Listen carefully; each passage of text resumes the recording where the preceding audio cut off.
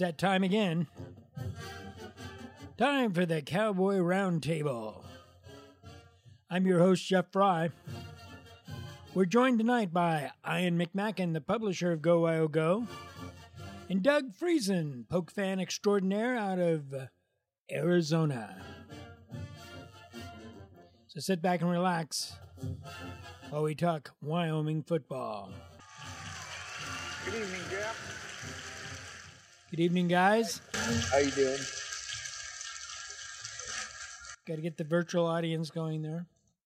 So, welcome to another episode of Cowboy Roundtable.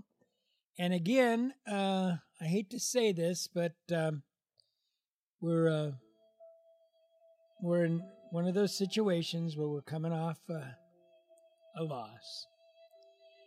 And it was a 24-16 loss, but it was a good defensive effort, right? Did you guys agree with that? That was one of the bright spots. We held one of. Defensively, yeah, the Cowboys played as well as they possibly could have played in a football game against a high-octane Utah State team that had everybody concerned and worried before the game. And the Cowboy defense, really, after they gave up that first touchdown on the first possession, literally did not give up another touchdown because, the special teams touchdown that was given up by the Cowboy special teams for Utah State scoring. And then that second half touchdown by Utah State came from a Tyler Vanderwall interception that helped set up that touchdown. And the defense also held these guys under 200 yards. So I thought the Wyoming defense is really starting to hit their stride. And this could bode well here in the next few games, I think. Oh yeah. They certainly came to play, and we also had an interesting feature. We had two quarterbacks play. A young man by the name of Sean Chambers, freshman. He comes from California. I didn't catch his hometown, but I understand that he's from Central Valley, California, just like Josh is, and his hometown is a mere 38 miles from Firebaugh, which is Josh Allen's hometown. So maybe we got this thing going with Central California that's going to help us out. Sean had a really good game for a freshman just coming off the bench. Had a good completion percentage. He ran most of the time. And so now we have a quarterback controversy, right, guys? Well, you could call it a quarterback controversy. To me, what I saw in the 8th game of the season was what we saw in 2016 when Josh Allen came in against Eastern Michigan. Suddenly there was a spark in the actually is the 2015. You just had a feeling. You knew as a Cowboy fan of all the years you've seen quarterback play, and that he was the real deal on offense. And I kind of have that feeling, and I really don't think I'm mistaken, that as soon as I saw Chambers in there and just changing the dynamics of the game and his athletic ability and how he got some of that yardage, and had some nice blocking. He also made some moves on his own that is just a difference maker kind of thing. And I'm hoping there's a few more of those surprises on the roster like that to bode well for the future of the program. Well, I tell you, it certainly was a spark. There was a marked difference in the way the team played for him. So I think you're right. I think that this is bodes well for us. Now, Coach Bull, in his press conference, which we're going to play here in a little bit, talked about that, and he was asked specifically about the change. A lot of people were really irritated by the fact that Bull had decided to take Sean out for the last drive of the game and put in Tyler. And what do you guys feel about that? Well, in watching the play, and I kind of I hate to be horribly critical, but there's a reason why Tyler has only thrown 3D passes the entire season. And, I know he had that 2-minute deal against Wofford. And so, maybe you could buy into the argument or whatever. But sometimes, I don't know, I just kind of feel like it was pulling out the pitcher that, was still throwing a no-hitter at that point. And the reason why you took him out is because his pitch count got above 90 and he walked a guy on like 11 pitches, which several of them were barely fouled off for the batter to stay alive. And, it's a coach's decision, and it is what it is right here at this point. But I think as a fan at that point, it's like, what did we have to lose but the game? We were already on the short end of the stick, and let's just see what the person did, and instead, we brought in a guy that had basically sat for 2 quarters, that had trouble hitting his targets the whole game, and it finished that way. Yeah, it did. I can see Bull's rationale, going with the experienced hand in that situation, but the gut feeling, like you said, was, dang, why didn't you just leave him in there? I mean, we ended up at the same place we ended up. I mean, we lost the game. So it's one of those situations where you're like, okay, well, who knows now what it would have been. So we just have to live with that one, I guess. Well, I think Paul probably, from his standpoint, he remembered Tyler driving the ball down against Wofford and winning a game on the 2-minute offense. And then against Hawaii, he did drive the ball down the field against Hawaii late in the game on 2 occasions. Of course, we talked about the drop pass in the end zone by the tight end. So not that I can agree with the decision, but I think from one perspective, he figured that Tyler had been in that 2-minute pressure situation before, and he's had some success at in the 2-minute offense, and he probably decided to roll the dice a little bit in that situation. I kind of wondered, when Chambers got pulled out in the first half from that fumble he had early in the game, or later in the first half, I should say, and then we didn't see him until the second half. Been interested if Bull would have just stayed with him in the first half, if the Cowboys could have manufactured a few more touchdowns and maybe win the football game, or at least have a chance to win at the end there. Yeah, that was really unfortunate. Bull had said in his press conference that, before Sean went in, they told him, lectured him on you're going to get hit harder than you've been hit before, and so you got to hang on to the ball. And he said it was just like a teenager. Yeah. And then it happened to him. But I'm glad they did go back to him and let him play, because I think that would have devastated him if they just threw him on the bench and left him there for the rest of the game after giving him a shot. So.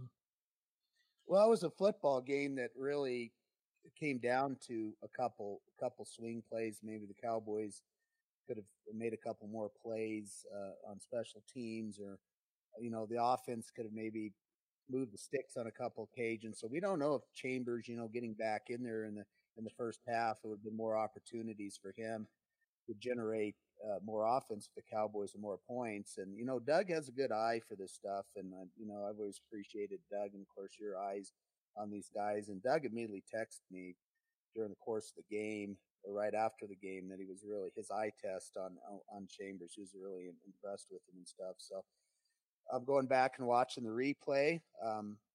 They're just a certain stature that he has out on the field, even as a true freshman, the way he handles himself out there. So I'm looking forward to see what he can do here in the near future.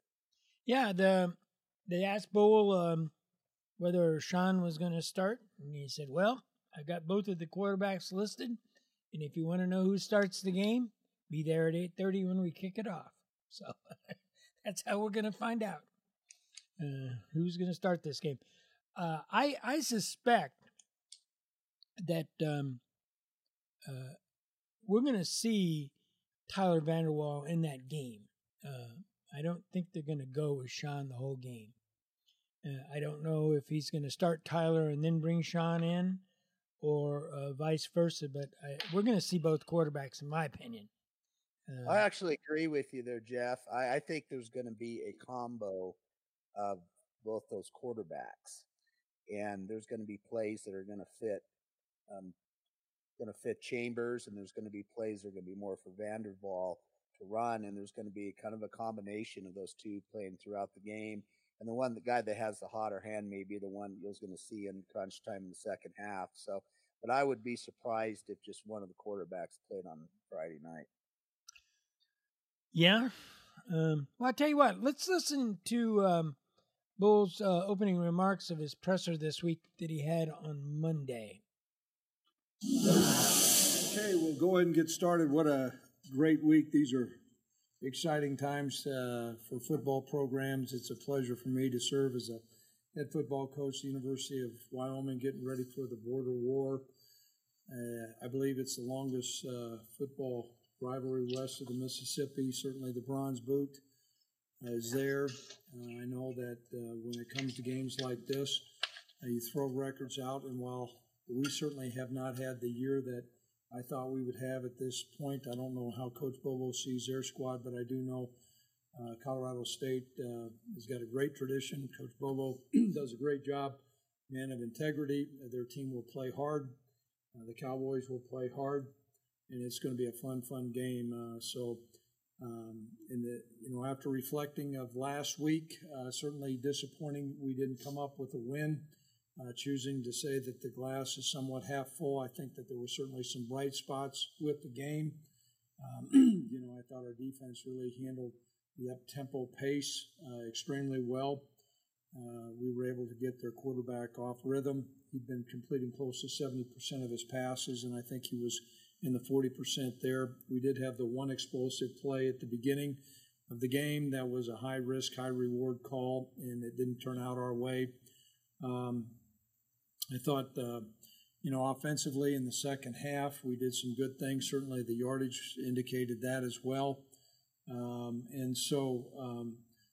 going to move forward. We were not able to play with Alonzo Velasquez during the game. I would think that it's going to be doubtful for him the rest of the year. He's got some knee issues, and so that's disappointing for him and for us.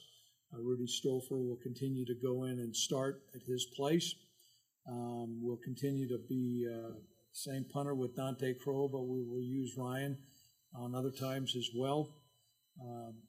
The status at the quarterback position, I purposely have listed that as or. That's going to be evaluated during the course of this week. They each bring different elements to the table. We'll see how they perform during the course of this practice. We played both guys last week. That certainly could come into play as well. But that's going to be a game-time decision. So for those who are here, if you want to know, show up in Fort Collins at 8 o'clock and we're going to find out.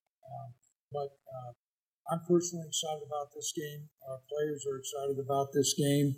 It's one of the things I've coached 36 years. These are fun things to go out and compete. When you have two really classy programs, you throw out the records and you tee it up and see who's the best.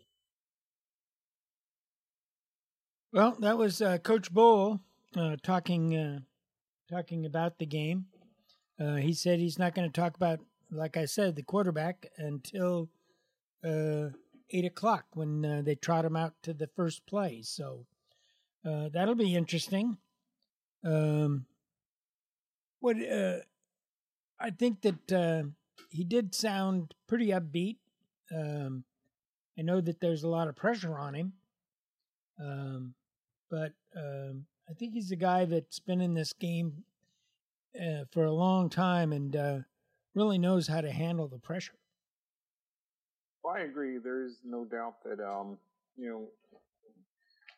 he's a proven coach. You can get into these arguments, well, he did most of his stuff at this level, not at this other level or whatever. But, managing a program and targeting an outcome, it's kind of one and the same no matter what level you're at. If you're coaching to lose, then, you're going to have a loser program or whatever. And Coach Bull's not out here to try and lose a game on purpose. I don't think it sits well with him at all, and and he just doesn't have any more commentary than he really desires to share about some things, and I can understand, respect that too. By for the example, the quarterback situation is listed as we're going to evaluate that. What you have to do is put your trust in that the evaluation that they're making is one that provides the team the best opportunity to win games. As an armchair quarterback, I can sit here and look at it and say, oh man, after seeing Chambers for 2 quarters and what he could do, I wished he'd have been inserted in the Hawaii game, and we might be in 4-4 right now instead of 2-6. But is that a fair assessment to possibly make? I'm just saying, hey, maybe the guy produces something that provides that. So, I guess we'll see what the thought is and see how that works out in the CSU game when the game begins. Yeah, that's just basically all there is to it. Well, we've discussed the Fresno State thing. I guess we can put that one to bed and look ahead to the future. And so I want to play you a little song here in honor of the next game.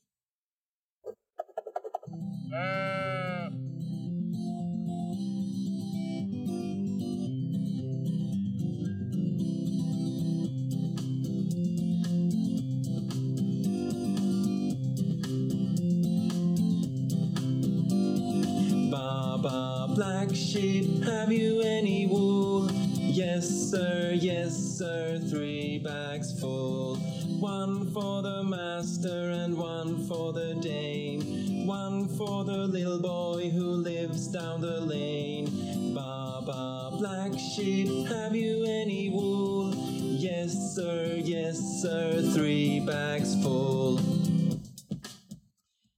Well, there it is. It's Sheep Week. And where do you find these things at, Jeff? It's amazing. They're out there. There's a whole internet full of stuff out there.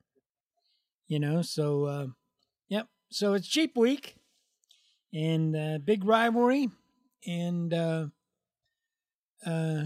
only comfort I take in this game is the fact that I don't think the Sheep's doing much better than we are they? What's their record? Well, they're 3-6, Doug. Is that correct? They're 3-5. So they got one more.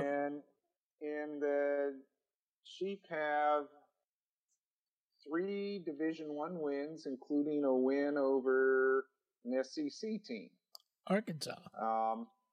And their other 2 wins are Mountain West wins against 3-4 New Mexico and 0-7 San Jose, both in Fort Collins. All 3 wins are in Fort Collins. So you can argue that they've had a little better season than we have, especially beating Arkansas. I mean, yeah. Well, if you look at CSU, their first 8 games, the teams they played have a combined win-loss record of 32-27. So you could argue that, well, CSU's schedule is tough enough. The cumulative totals of games for their opponents have finished above 500. Whereas Wyoming, first 8 games, the combined win-loss records of those teams are 36-16. That's a little bit higher of a percentage if I do my public school math correctly. Yeah. Because you notice I eliminated saying my federal government math. Oh, well, that's inflated anyway. Anyway, not to go down that road, but I've had the opportunity to watch CSU in a number of games, and their defense is quite vulnerable in both passing and running. However, the one thing I noticed that if you don't pass very well, they will start loading up the box and stop the run. And that's exactly how they came back and beat Arkansas, because Arkansas was very one-dimensional with their running game. And that is just, I think it's conditioning over watching 8 games of Wyoming. Our passing attack is pretty lethargic, and if teams find a way to fill that box up and slow our run game down, we got okay run numbers, but overall, when you have more games well below 300 yards than the 2 games that we've had above 300 yards in total offense, that doesn't add up to too many wins. And so it's like saying that, if CSU finds a way to light it up a little bit, because they are a pass happy team, pass happy first. And if they find a way to get it going, because you can't get any pressure on their quarterbacks, then it could spell for another disappointing night for us. But if we find a way to play some defense, anything similar to like what we played against Utah State, and we find a way to run, and when needed, pass the ball against CSU, hey, I like our chances. I do too. I think that being that it's a rivalry game, which always heightens the intensity of it, and we're playing in their place, so that doesn't seem to be a factor towards the win and loss. I think we've had years where I think there was a series of years where they won at our place and we win at their place. So it's a factor, but I don't think it's a huge factor. We're going to have hopefully a decent crowd. I hope people haven't bailed out on them, and will show up in Fort Collins for the game. So I like their chances as well. Ian, what do you think? Well, the Las Vegas betting line has CSU only favored by 1.5. So Vegas looks at this being a close game, analyzing it based on many of the statistics and analysis that Doug just shared with us, and they kind of look at it that way when they're setting the gaming line. So I'm expecting a close football game. What's keeping me optimistic a little bit for this one is I think maybe we have a new dimension with Chambers. I do think when Chambers is in there now, that's going to help open up a few more holes or bigger holes for Nico Evans, because now not only can they focus on Nico, they got to focus on Chambers. And I believe Nico's one of those guys, you just give him a little bit of a slip through the hole there, a little hole size, he's going to get through there, and he may end up having a big game. So that gives me a little bit of hope that Chambers will get more implemented, even though I feel like there will be a back and forth between him and Vanderwall playing. I think there will be some opportunity for Chambers and Nico Evans to do some things in the run game, and maybe they'll surprise us with some passing, some pass plays. And also do think that Wyoming fans will show up as usual. They always do, even in down years. They do show up in Fort Collins. Usually a pretty good, hefty crowd there for the game on Friday night from Wyoming. Well, I agree with you there. Look at what Sean put on film against Utah State. He had a really good series of runs against Utah State. So now that's going to make the CSU have to worry about him. Either they have to spy him or they have to take their concentration off of Nico some. And, we get a little bit of a passing game there. I think we're going to really do well. Sean showed me something when he hit that 47-yard up the middle pass to Nico Evans. That was a feather touch on that pass, and so we know throw we had all season, I think. Well, yeah, and he really showed some touch on it, and so that gives me a lot of hope. One thing about that pass too, Jeff, is the receiver was hit in a running stride. Yeah. because after he caught that ball, he wasn't trying to regain his balance, pull the ball in, and give the defenders a chance to close that gap. He got it and had yards after the catch to, wide open to run. And, that really helped break that pass open. And that's kind of passing touch you would really like to see on a routine basis, with whatever quarterback that we have in there. But, Sean was 3 for 5 on his passes or whatever, and that's not much of an assessment for the season. But until you see the guy do it more, hey, those first 3 look pretty good. Yep. Well, the old saying, the most popular quarterback on a team is the one sitting on the bench. So, if he doesn't start, there'll be a lot of. Let's put it this way: if Tyler Vanderwall starts, and he struggles in that first series, there's going to be just outright cries for Sean to come in. Not that would affect Bowl or the coaching staff. They're not going to listen to the crowd, but I can just hear it now. I can envision what the board would be like.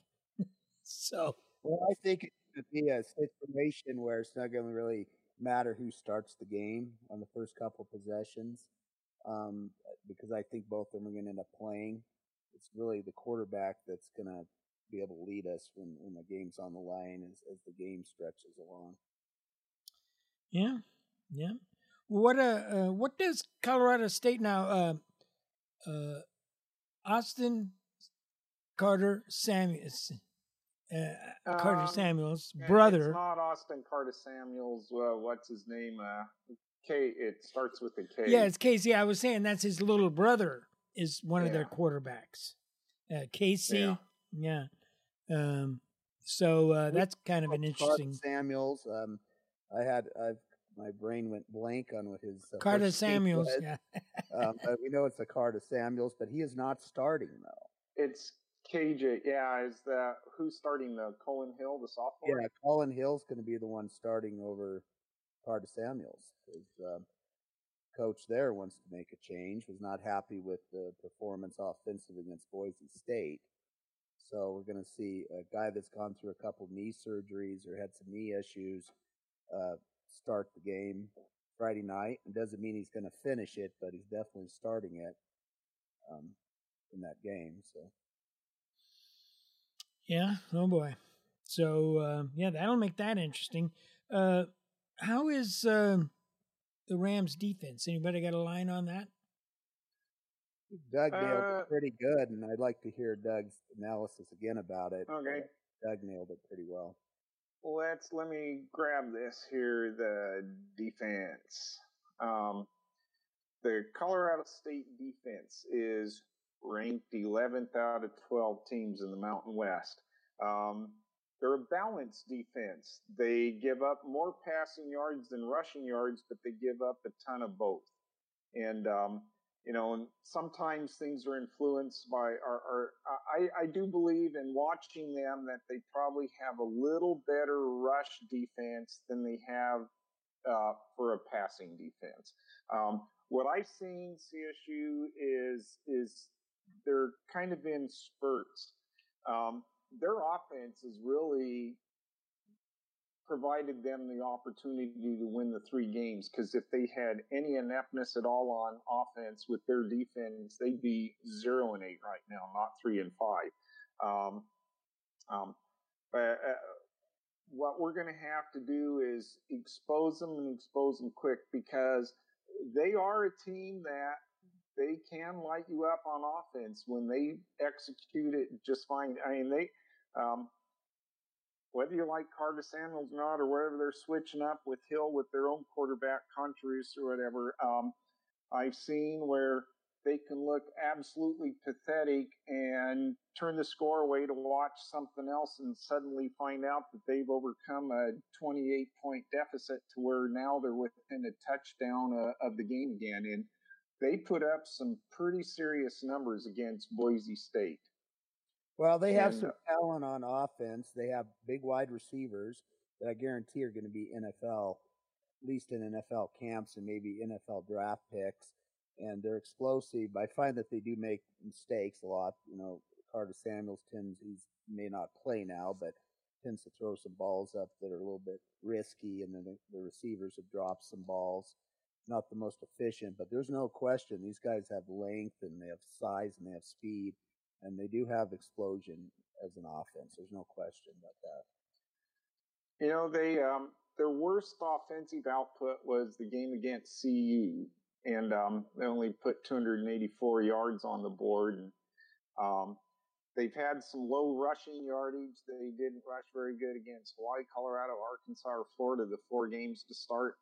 In fact, their rushing isn't even that spectacular. The one game they rushed for over 200 yards was against San Jose, but everybody does whatever they want against San Jose. We'll forget about what Wyoming did last year. Yeah, okay. What concerns me the most is that CSU can put up humongous passing yards when 373 at Boise, 537 against Hawaii. I don't think we even put up 50 yards passing against Hawaii. And their worst passing, they've had 2 games below 200 yards. Otherwise, they're mid 200s and some 300 plus games, and they're in a position to test our defense. But, Utah State was putting up some big numbers too, and our defense responded wonderfully. And that's why I say if our defense can control the line of scrimmage, CSU's not going to rush on us, but we also got to get pressure on the quarterback because they are a quick release. They're not going to run around and wait all day to get rid of the ball. If they got a pass play called, they're throwing it. And good, bad, or otherwise, they're making some yardage on it. And, I think Wyoming would have a chance to be unbeaten right now if we're putting up the kind of numbers CSU's putting up. So, it's going to be a battle no matter which way. I'm not going to sugarcoat it and try and pump the sunshine here, thinking that, hey, we're going to switch our quarterbacks and all's going to be well. Our defense is going to have to come ready to play. There's just no ands, ifs, or buts about it. Yeah, I don't have a lot of concern about the defense, except occasionally they'll get burnt on the long ball. We've had some problems with that on occasion, and I don't know if that's a problem with communications or if they find something against our secondary, but we've had some problems with that on occasion. I mean, we've been burnt for some long ones throughout the season, so I'm hoping they've got that tied up. Well, the Hawaii game was a bad play that cost Wyoming the game because our secondary fell asleep or something happened back there. So that can happen occasionally. So I think Wyoming's going to have to move the football better than it's moved it in previous games. There's no question. We're going to have to find a running game if we think we're going to get away with beating CSU scoring 12, 16 points. We're going to really have to get that running game going and do some things in the passing game. Because even though our defense is playing well, we have a talented defense, they're going to give up some plays to CSU. That's just the way things work sometimes. And so the offense is going to have to go a couple levels to give Wyoming a chance in this game. And maybe we can find some turnovers. The CSU has been a little bit turnover prone at times. Well, how many, in terms of percentage, and I should have taken some time this afternoon to figure this out, but in terms of percentage, how many drives Wyoming has that end in 3 and outs? I would say it's better than 50%. They have a real difficult time keeping on the field, and they've and Coach Bull mentioned this last week. They've even had trouble of being third and short and still not being able to get the first down. So you're right. This offense has got to stay on the field. They've got to protect the defense. They've got to make some drives. Now against Utah State, not Utah State, but the prior game to that, we couldn't get out of the end zone against Fresno. They had the offense pinned behind the 20-yard line almost every drive, and so we can't have that against CSU. We've got to have a good special teams play, and we've got to be able to move that ball because the defense can't do it all. I'm sorry. They need some rest. Yeah, there's no doubt about that, Jeff. In fact, I think in the post-game press conference, a question was asked by our esteemed board leader about the decision on like 4th and 1s and 4th and 2s on the short side of the 50-yard line, punting the ball versus maybe going for it. And I remember at least two situations. Maybe there was more, but I know there was two situations where on the short side of the 50. And the reply basically was that, well, we had confidence in what our defense was doing. Well, here's from a fan's perspective. We have confidence in what our defense is doing, then let's stop them at the 45-yard line. Instead of punting it, taking a chance it goes in the end zone, we spot it on the 20 if our defense is playing that good, because what if we get that first down? Now, we're not very far from field goal range. And there's got to be something done to situate our team to score some points. And I think that's the real killer thing that's hard to take on top of the lack of yardage. I really don't care what the yardage totals are. I care about the final score.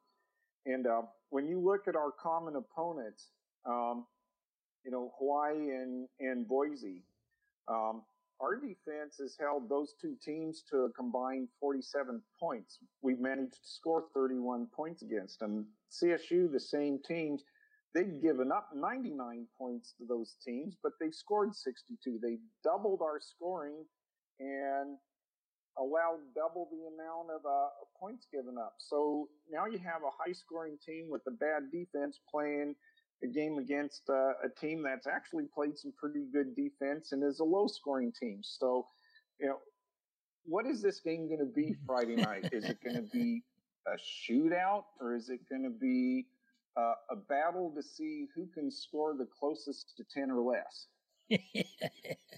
Yeah. The only game, I went to a game back in 78, Air Force, and it was a 0-0 tie. So, maybe we can see history. I was thinking about what Bill Lewis would do to adjust his offense after that 0-0 game.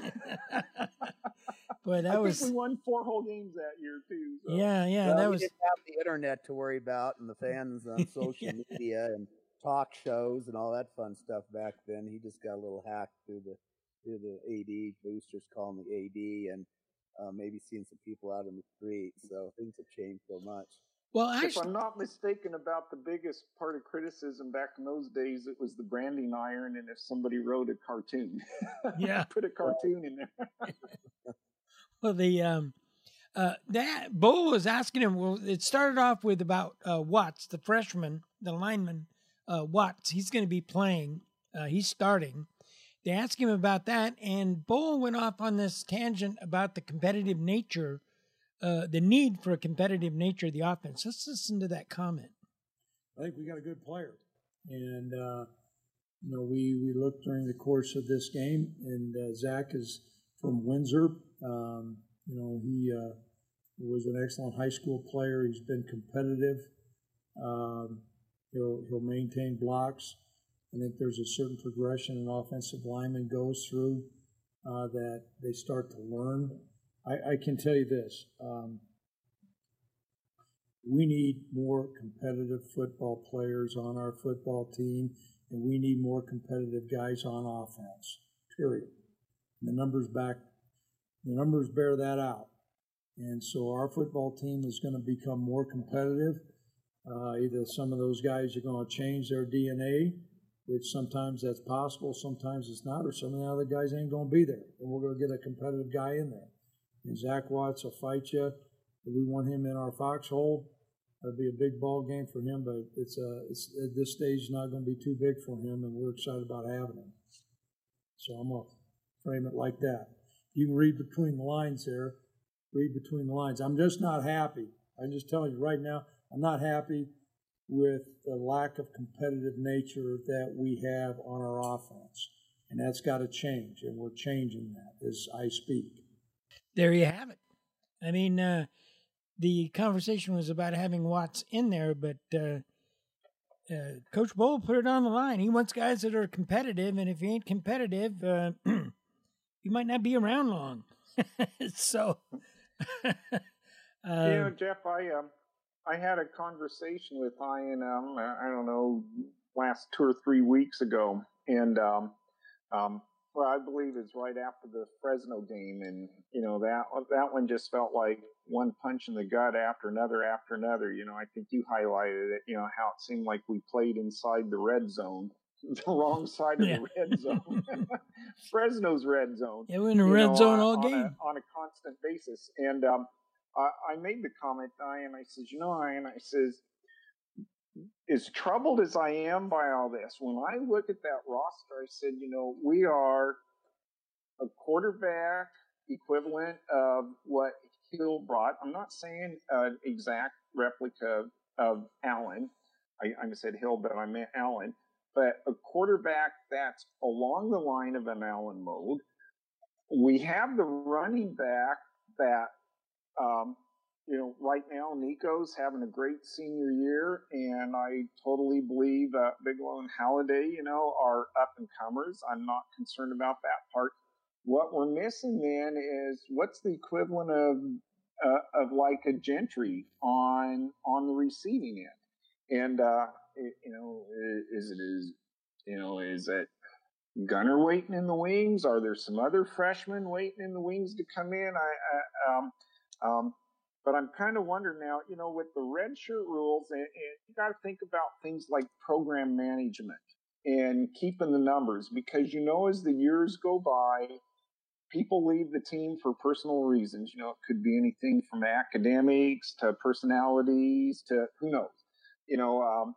So you do start losing numbers, and the key to successful teams is the greater numbers you keep as they mature into juniors and seniors, the more solid your football team's going to be and consistent. Then you're going to be reloading some spots rather than completely retooling some areas. And to have as many freshmen on the offensive line as we have, doesn't help any, along with, let's just say that we don't see that pizzazz that we've seen in some fellas that have gone off to the pros in the last couple of years. And you have, in order in D1 football to be above 600 or 500 and above, you got to have just enough difference makers that you're better than the average teams. In fact, that's what I really believe that we're going into in these final 4 games is Wyoming has a chance to get to 6 wins. And I like I said, I've used this word before. I'm not going to be a big sunshine pumper and say, hey, now we're on a roll. We're going to get those 6 wins, because what 6? A buddy of mine says, what does 6 wins mean? Big deal, And I says, oh yeah, I'll tell you what a big deal it means. Bowl eligible. Who cares about these minor bowls? There's too many of them anyway. And I says, no. What I care about it is it means you're practicing another 3 to 4 weeks longer than everybody else. You get your 1 3 to 4 hour stint for that day of being in the national spotlight, one of the feature teams, and it also is saying that even if you get there at 6 wins, you're a 500 team, you've been at least average, and I hate to say, I'm not trying to advocate average is where you just want to be, it's Bull's gotten us to back-to-back 8-win seasons, and we're not that terribly far away, in my opinion, right now. If we're especially able to sweep these final 6 games, what could have been had we maybe done things a little bit different in the Wyoming Utah State games. Could we be looking at a repeat of that? So I don't think we're terribly far off. I'm not going to send any signals of concern that the program's falling apart and the wheels are coming off. And I actually appreciate hearing Bull, admit that there's going to be some things change. We're going to ask some people to step up, and we're going to see what happens there. Yeah, well, we might as well get into this right now. If you look at the board and listen, there's a Facebook page called Poke Nation, and the crowds with the torches and the pitchforks, they're all at the castle door, knocking on it, ready to burn the place down. So there's a lot of people that have lost faith in Coach Bull, and so it makes you wonder just what his status is. Would you say he's on the hot seat, warm seat, or my opinion is I don't think it really matters this year. Well, I agree with you, Jeff. I think his seat's always getting a little warmer, but he has a couple years left to get things done in worst case scenario. This is ridiculous to even think that. I mean, coming off 2 back-to-back 8 wins, playing for Mountain West Conference Championship 2 years ago. Yeah, things haven't gone quite the way we wanted them to go this year. It's been basically because of offensive issues. But again, Doug just put together a great summary of the situation right now with the football program. There's still a lot of good young football players in this program. The recruiting classes have been really getting better because the initial recruiting class, you can understand, that was kind of thrown together. He was still able to put some good players together in that class. And but his most recent classes look to be getting stronger. Now you got the new facility being built. Yeah, there's things that are going to have to be improved offensively, and I think hopefully they will attack that and improve that over the next 4 games going into next season. But with the new facility, I think that's going to really take recruiting up to another level. This is the first year that the new facility is actually, you can go in there and actually feel it and see it. It's not under construction like it was with the last previous recruiting class. So I don't see this. I mean, it's not the best interest of Wyoming football right now to be making coaching changes. Got to stick with the guy. I think most of what he is doing has been good. And you just got to tie some loose ends up, improve some areas, and like Doug said, we're not that far away if we do that. So. Oh God, I can't see us going through another regime change. No, that just sets us back so far. Well, there's too many positives right now with the program to just pull the carpet just because of one area is not coming together like it's supposed to.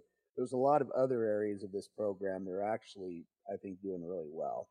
Go ahead, Doug. I was going to say, throw in, who'd have thought, when we're prognosticating during the summer, when we see the schedules out here and projecting wins and losses and all that good stuff, who'd have thought that the first 8 teams we played would have a combined record of 36-16? I mean, if in the next 52 games that Wyoming plays, we go 36-16, we're going to feel pretty mighty about this program. So, I mean, we've played some opponents that have shown that they can consistently win games, and we didn't look too good doing it.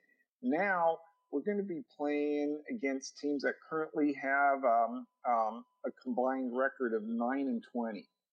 That means that for every 1 game they won, they've lost 2. Okay, so hey, you can say for every 1 game we won, we've lost 3 this year. But this is going to show, do we have, in the next 4 games, how we do we have some tools to work with going forward in the future? Because if we finish these next 4 games off in a fashion that we played the first 8 games, and we just struggle and we get handled, then I do have some big red flags to put up, going forward into the future. But this is our chance to turn. Hey, some of the teams we're playing, hey, they won some of their games early on. They played the easy part of their schedule. Now they got to play. They got to finish with the Utah States and the Boise States and the San Diego States and stuff. And we've already been through that part. Now we're playing the teams that have lost to the teams that we've lost to. And now's the chance to see, okay, who's actually the up and coming program and, and has more tools to work with. Right now I got to put on my brown and gold hat and just say, hey, I think I still believe that we're putting together a more solid program. We have less adversity to deal with than perhaps what it's feeling like. So, all I can say is let's go take care of the next 4 games, take care of this first game. I really believe that this first game is well, if you're going to get to 6 wins, this first game is an absolute must. And playing in Fort Collins, they're going to want some revenge for the past couple of years, and we need to keep that boot, and we need to show that we're the better program. Oh, yeah. Well, the other I won't say elephant in the room, but the other big topic on the board has been the offensive coordinator, Coach Friesen, and I'm curious. I won't say that he's not the problem, but I'm just saying he's not. How do I want to put this? I don't think he's all the problem of the offense, even though the coaches are responsible for the performance. The offense operates in a manner that Bull wants it to operate. So I'm just not so sure that we can just all throw it on Deegan's back and say it's all his fault.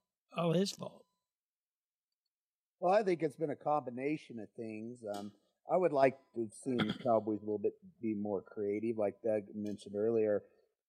Let's put a spark on this offense a little bit. Let's go for it on 4th and 1. Take some chances, because those things are the things that help build momentum. And sometimes you just need a little momentum to get that offense going. So I think some of it is definitely the coaching staff, and some of it is the play calling. But also you got a true freshman quarterback, a red shirt freshman quarterback is what I meant to say, who still looks like he's learning the ropes. You still got a fairly young offensive line, just doesn't seem to be playing together. And there probably needs to be more talent at wide receiver. There needs to be more game breakers at wide receiver. So I think there's a combination of things going on right now that is not all on the offensive coordinator. But a lot of people disagree with me, and a lot of people get mad, very mad that I would say that I'm somewhat defending Friesen. Well, your point's well taken. Talking about a tight end in this type of offense that we run, if you want to run this power pro formation, whatever lingo that you want to call it, you better have pretty stout tight ends. Now, this isn't meant as any criticism for anybody here in the program, but when you look at the 3 seniors that we have, and you look at their height and their weights, and then you look at 3 freshmen that he's recruited, he's got guys that are physically bigger already waiting to come in next year. And that goes a long ways into being able to pinch the corners, make a block as the play develops down the field and stuff, as long as you don't do it ineligible receiver downfield, the way you line up and all that good stuff. But, and then talking about the Zach Watts coming in, and we don't have a lot of extensive senior leadership on the offensive side of the ball. Our best senior leadership is on the defensive side of the ball, and it shows. And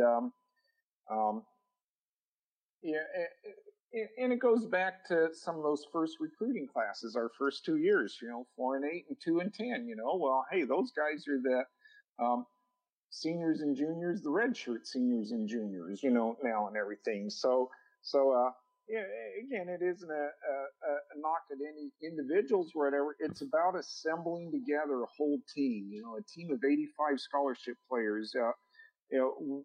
In talking about the coach and where does he sit, what this offensive coordinator seems like, it wasn't. But 10 years ago, we are having the same conversation with um, Joe Glenn and his offensive coordinators, and the numbers were just eerily very similar to what we're dealing with right now. Here's the difference. We have full scholarship, numbers on the roster. You go back 10 years ago, and even under Christensen, when Bull took this over, we were down to, what was it, Ian? I think you remember, weren't both programs down to like FCS levels, about 65? I mean, we're 20 to 25 players short of full scholarship complements. That goes a long way into building the program into the future. And right now, we just have a lot of that undeveloped, and I certainly got to hope the coaches have recruited well, and we got some guys ready to go. And if that means what Bull's saying, we've got to increase the competitiveness. Don't forget that 4-game scholarship and not lose the redshirt rule. There may be some pleasant surprises waiting for us. That's what I'm hoping for anyway, is we got some players ready to go and ready to step up, and maybe, hey, they're ready to turn them loose and still maximize eligibility. Well, that's why Zach Watts is starting. They've been very high on him as a recruit. Remember, Wyoming beat Colorado State out for him. He chose Wyoming, so he's this guy that had an offer from Colorado State, an offer from Wyoming. The coaching staff's been very high on him. And now that he has 4 games left, now they're ready to play him, and they appear very eager to play him, get him out there. So there's a young player right there that, at least from the coach's perspective, seems to have a lot of a good future ahead of him, big upside. Well, I think that you guys are right on it. The potential is in the future, and you're gonna hear it. You're gonna hear that. Well, wait until next year. We got to wait for more birthdays and all that other stuff. You're gonna, people are rolling their eyes and and some people are throwing stuff at the wall. But when you say that, but in this case, on the offensive side, I think you're right. And hopefully, in the next 4 games, as you guys mentioned, we're going to see some of this talent get a chance to go out there and try and see what they can do. And I think that that also builds a little fire under the guys that have been starting, because now there's guys sitting right behind them, have been sitting right behind them, that are going to get to play. And so it'll be a really interesting 4 games, I think. What I'd like to see too coming up, and just to comment a little more on the offensive coordinator, is I would like to see something on the very first play of the game, unless the defense is completely lined up and there's absolutely no mistake about it. I would like to see a play other than handoff to right tackle. And I think that would go a little ways into helping out is seeing what would appear to be a little more of a mix, not so predictable, because it seems like also when we're in 3rd and short situations, 3rd and 2, we run the ball directly to where they have 4 guys just stacked right on that corner of the line. We still try and plow through it. It's like, did you ever hear like faking the handoff and maybe bootlegging it around the side where no defenders are? Is that on the quarterback or is that on the O coordinator? But I'm going to put it on the O coordinator and ultimately on the head coach on stuff like that. Is what either by not doing it, you're saying we know our guy can't do it, and so we don't even bother doing it because it's a loser play doing that. Or, I just can't believe it. It's like, why would you keep running into the most defenders you could possibly run into when you only need 2 yards? That I'm not going to lay that all on the players. I'm going to lay that on the coaches, because if the players need to audibilize it and do something a little different, then you better coach them on how to do that. We're too many games into the season to run into the most stout part of a defense and not get a first down, punt the ball away. That's conceding points in my book. And from a fan, coaches may not like it, but I want to see my team score some points. And right now, averaging 11.5 points a game in Mountain West Conference play, that hurts. That really hurts bad. Oh, yeah. Yeah, that we've had Wyoming teams in the past that they 11 points would be like the least they would score in the first quarter. Yeah, and that would be a bad quarter. Yeah. You know, I mean, we're only giving up 25 points a game, and that's with giving our opponents massive amounts of time of possession. You know, because that's one thing that's supposed to be our forte is having time of possession. But when you're 3 and out, and especially if one of those 3 you're forced into a pass that, you know, is incomplete, the clock stops, you're not taking much of any time, maybe 2 minutes at the most off the clock, and then you're giving that ball back. And you know, so I'm not even worried about this time of possession and everything as much as that's a great stat to have if you're plugging away and getting first downs. Yeah.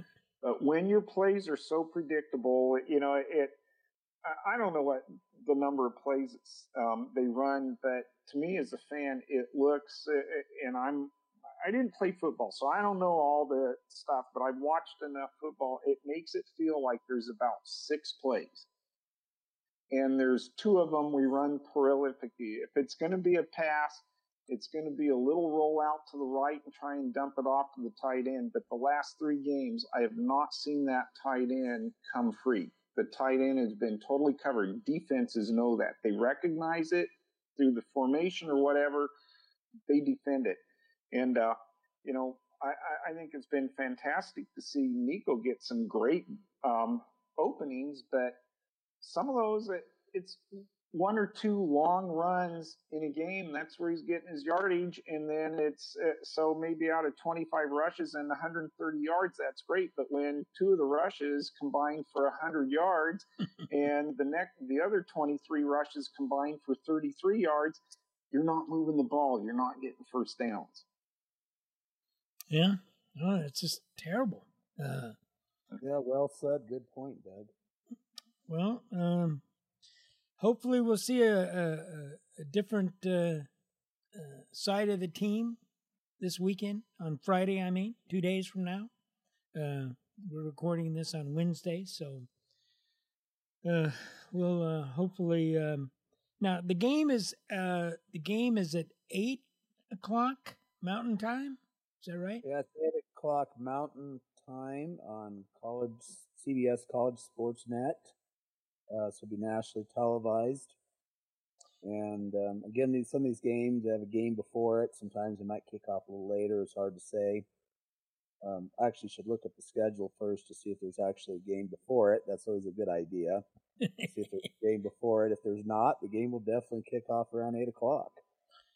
Yeah. On Friday nights, there usually isn't. And let's see here.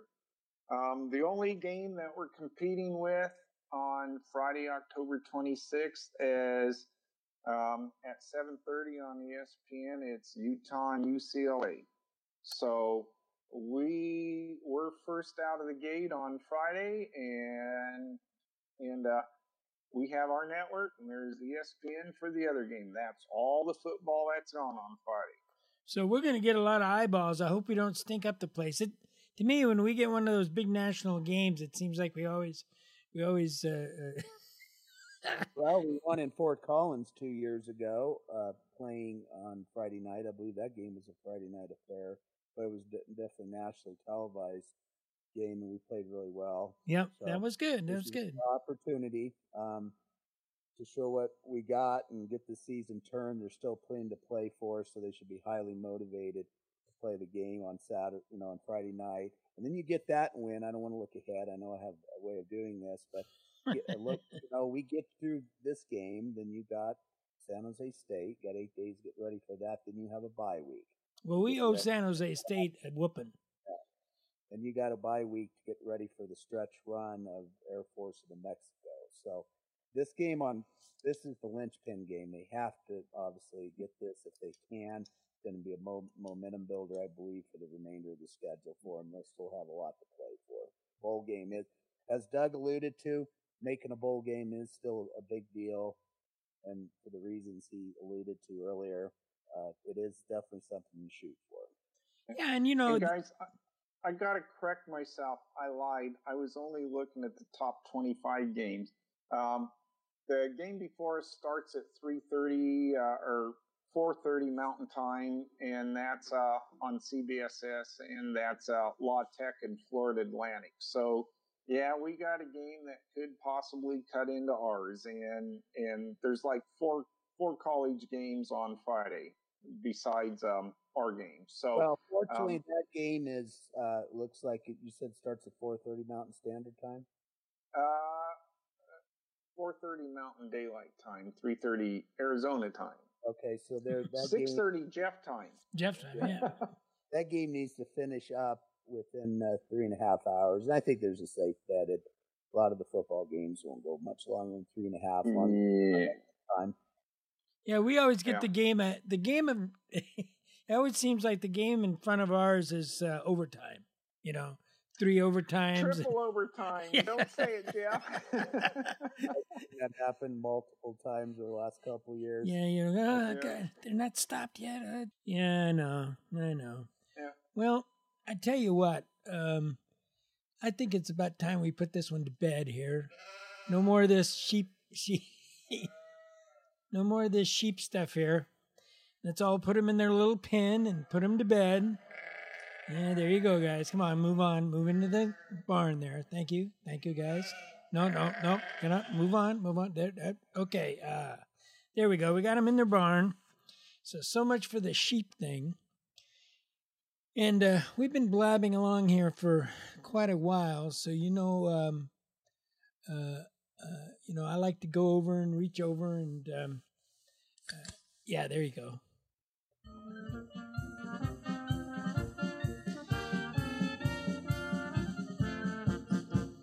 Well, there you have it. Another Cowboy Football Roundtable. Guys, I want to thank you for joining me on this Wednesday here before the big game. And Doug, you're going to be watching down there in Phoenix, I suppose. Oh, you bet. And, of course, Ian, you better be running up that I-25 and going up to the sheep pen, are you? Ian, did we lose him? Oh, God, we lost him. Jeff, I think what Ian's thinking is something along the lines of dirty deeds done to sheep. I'm actually back, so I had to step out for a moment. So. Oh, I see. Okay, well, I was asking you are going to make the trip up I-25 to the sheep pen, right? I am. I'm planning the entire Friday, bringing a couple friends up north from Denver. We're going to tailgate, might even hit a few of the breweries. I'm going to make it an afternoon and evening enjoyable and then go to the game. I look forward to these road games and watching Wyoming play well. But, I'm looking forward to getting up there. So. Well, now, this is the first one in the new sheep pen for Wyoming. So we've got to put our stake in the ground and make sure that the first one we play there is the one we come away with on a victory. So I guess we're going to wrap this thing up.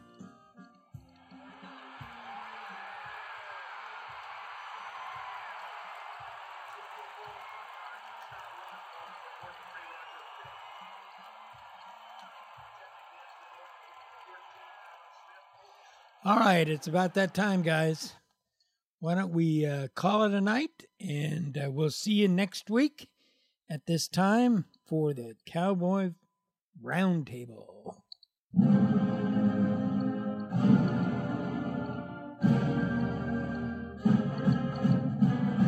There you have it. The Cowboy Roundtable. I'm your host, Jeff Fry. We've been joined by Ian McMackin, publisher of GoWyoGo, and Doug Friesen, Cowboy fan extraordinaire. Thank you, guys. And come back next week when we have another session of the Cowboy Roundtable.